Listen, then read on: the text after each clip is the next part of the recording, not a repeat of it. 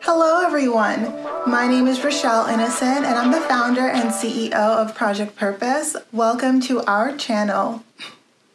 Our community is focused on fostering the intellectual and character development in children. We do this through our parent-child workshops that are focused on 4 themes: autonomy, self-efficacy, compassion, and self-concept, in order to cultivate grit, perseverance, and resilience in each child. And we are so thrilled to be offering one of the first of its kind digital, virtual, and continuous learning environments, enabling children and parents to connect from all around the world. At Project Purpose, our overarching mandate is to renew and rebuild family, community, and relationships. Our different social media platforms provide us with an opportunity to have discussions on all topics that relate to family, community, and relationships with ourselves as well as with others, with a primary focus on mental health and education. More precisely, the ways that the institutions of mental health and education play a role and have played a role in our societies at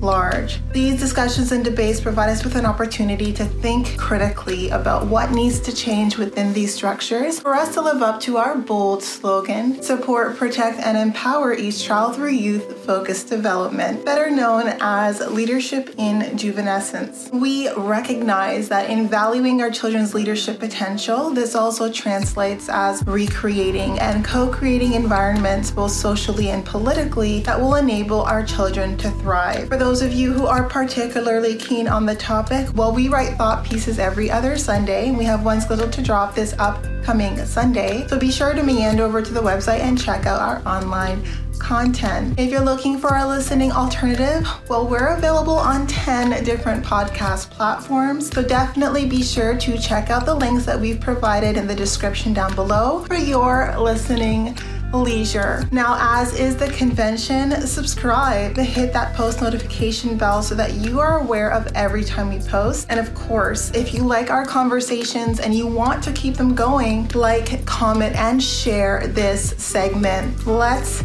get into it.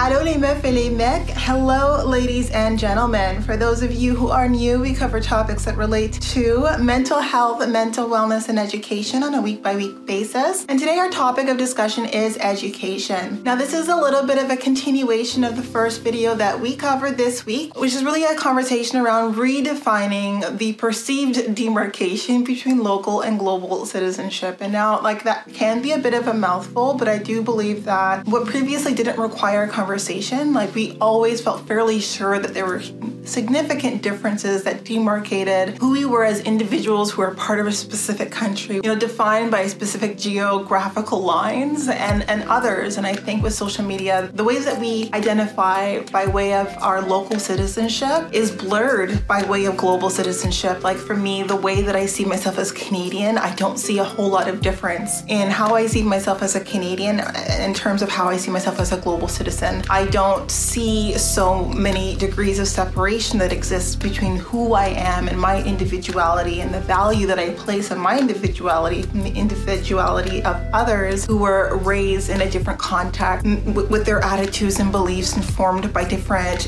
traditions, cultural norms, religions, so on and so forth. And a lot of why that takes place is because of access. Now, this conversation today is really going to be about access and about the significance and importance of access and providing our at-home education about how we inform our sense of individuality and how we demarcate the value that we place on our individuality from the value that we place in the individuality of others. And I think what access provides us is an opportunity to really start to reinforce valuing individuality regardless of context and regardless of, the setting. And I think because access was controlled, because access was previously limited, because access was also informed by an external narrative that was slanted. I think it had a political agenda. It had its own raison d'être. It had its own sort of implicit objective in terms of why it wanted us to perceive people a specific way. And a lot of it had to do with just, global social political tensions or politics that were self-serving And I think now that we can inform ourselves, now that we have a say and we can navigate access our own way, we don't have to be so reliant on external forces feeding us a specific narrative that creates distance, this perceived distance between us and others. And I think what that ends up doing is reinforcing this sense of global citizenship, which is really just another way of saying is reinforcing connection beyond borders. And I love that I feel connected to so many different people across so many different social contexts, religions, traditions, and cultures simply because of my being able to access them and follow them and be a fly on the wall because of their social media. And I'm so curious, and I think in being able to satisfy my curiosity, I see how I'm similar to someone who grew up in a completely different context than I did, who grew up even with their language informed from very different things than mine, their history informed from very different things than mine, and just realizing and really the links that I can build, right? Regardless of the differences, there's so many links that I can build that help me see my humanity reflect back at me in people who live halfway across the world, and people who live in a completely different socioeconomic class, and people who live having been exposed to things that I've never been exposed to before in my life, and I can still connect with these people because of the access that our current era has allotted to us. So I think that there needs to be much more emphasis on access, and I think as caregivers, as parents, as people who are educators, who are facilitators, I think we need to start to be more strategic in the way that we leverage access to inform not only individuality, but to inform collectivity, inform a sense of global collectivity, inform a sense of global community. And I think that that's my position. And again, like, these are just open-ended conversations. I don't have a specific stance as yet. I think it's still cultivating, it's still developing. But what I'm loving is the fact that with the increased access, with the fact that I'm leaning into these social media platforms, especially given the pandemic, and you feel physically isolated, you kind of lean into some of these alternative opportunities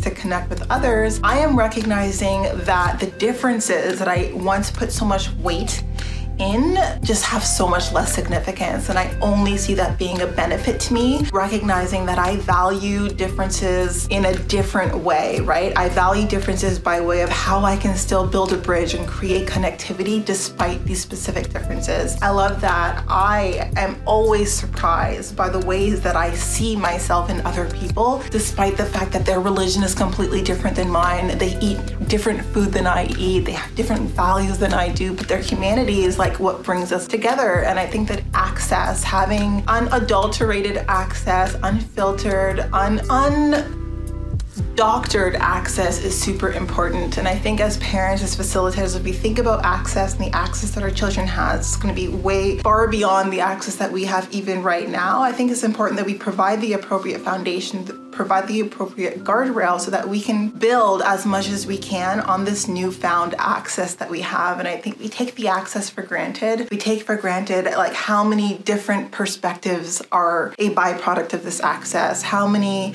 of us are much more better informed, have a stronger awareness of all of the different factors that are at play when we think about the positions that we take in a global, local landscape. And I just wanted to have this conversation just to kind of get the gears going, because I think access is very powerful. I think that it's a tool that we need to leverage. I think it's a tool that we need to think critically about as we begin to recognize that access needs to shift the way that we look at education. Access needs to shift the way we look at mental health, the way we look at mental wellness. We need to recognize that it provides us so many different alternative angles, points of views, points of references, and resources that we can leverage within and across different communities. And I wanted to just put it out there. So this isn't going to be a long video. It's just going to be a video where I kind of put this on the table for us all to think about, for us all to build guardrails around, because I think access is powerful, but it can also be something that can be detrimental. Like if we're not provided the appropriate guardrails, if we don't know how to think critically about what we do with the access that we have been provided, or how we take that access and really leverage it in a way to benefit us, then I think it could potentially serve to harm us. In any case, this is just me thinking out loud this week. I think with education, there's so much more that we need to consider by way of education than we needed to consider prior to. And I think why not have those conversations here? I mean, they're not being had in a lot of different places, so I figured, hey, let me just kind of put it to you and see what your thoughts and opinions are. In any case, before letting you go, I would be remiss if I didn't let you know that we will be going live for the foreseeable future at least twice a month, every month on our Facebook page. So definitely be sure to tune in. Now, these events are paid events, though we do facilitate them in such a way where we're fostering the critical thinking and the life skills required to derive more meaning and fulfillment out of life. And if you do see yourself participating in our community on an ongoing basis, then might I suggest our package plan. So we do offer package plans that provide you with unlimited access to our live events and also webinars and workshops over and above those live events. So definitely be sure to tune in, and we look forward to chatting with you soon.